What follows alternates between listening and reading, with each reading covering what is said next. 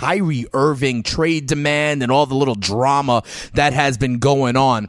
Last time we were here, okay, I told you that Kyrie is now angling like he really wants to go to the New York Knicks. Remember, he's a Jersey kid. He put up that post on Instagram about him coming home, all right, and he's not even talking to anybody from Cleveland, quote unquote. He has said enough already. Well, today there were reports earlier in the day that the Miami Heat have made an official offer to the Cleveland Cavaliers for Kyrie Irving, and they've offered something. I think it's a big-time offer. Goran Dragic, their point guard, and their rookie Justice Winslow for Kyrie Irving. I don't know if that's going to happen. I don't know if that's legit, but I'll tell you what.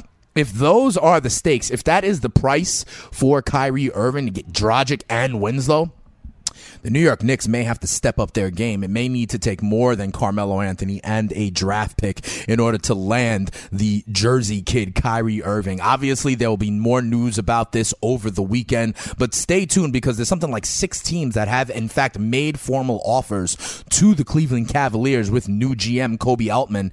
Remember, the Cavs and their ownership, they're saying like they kind of want to keep Kyrie, that they expect Kyrie to report to camp, but they can't get a hold of him.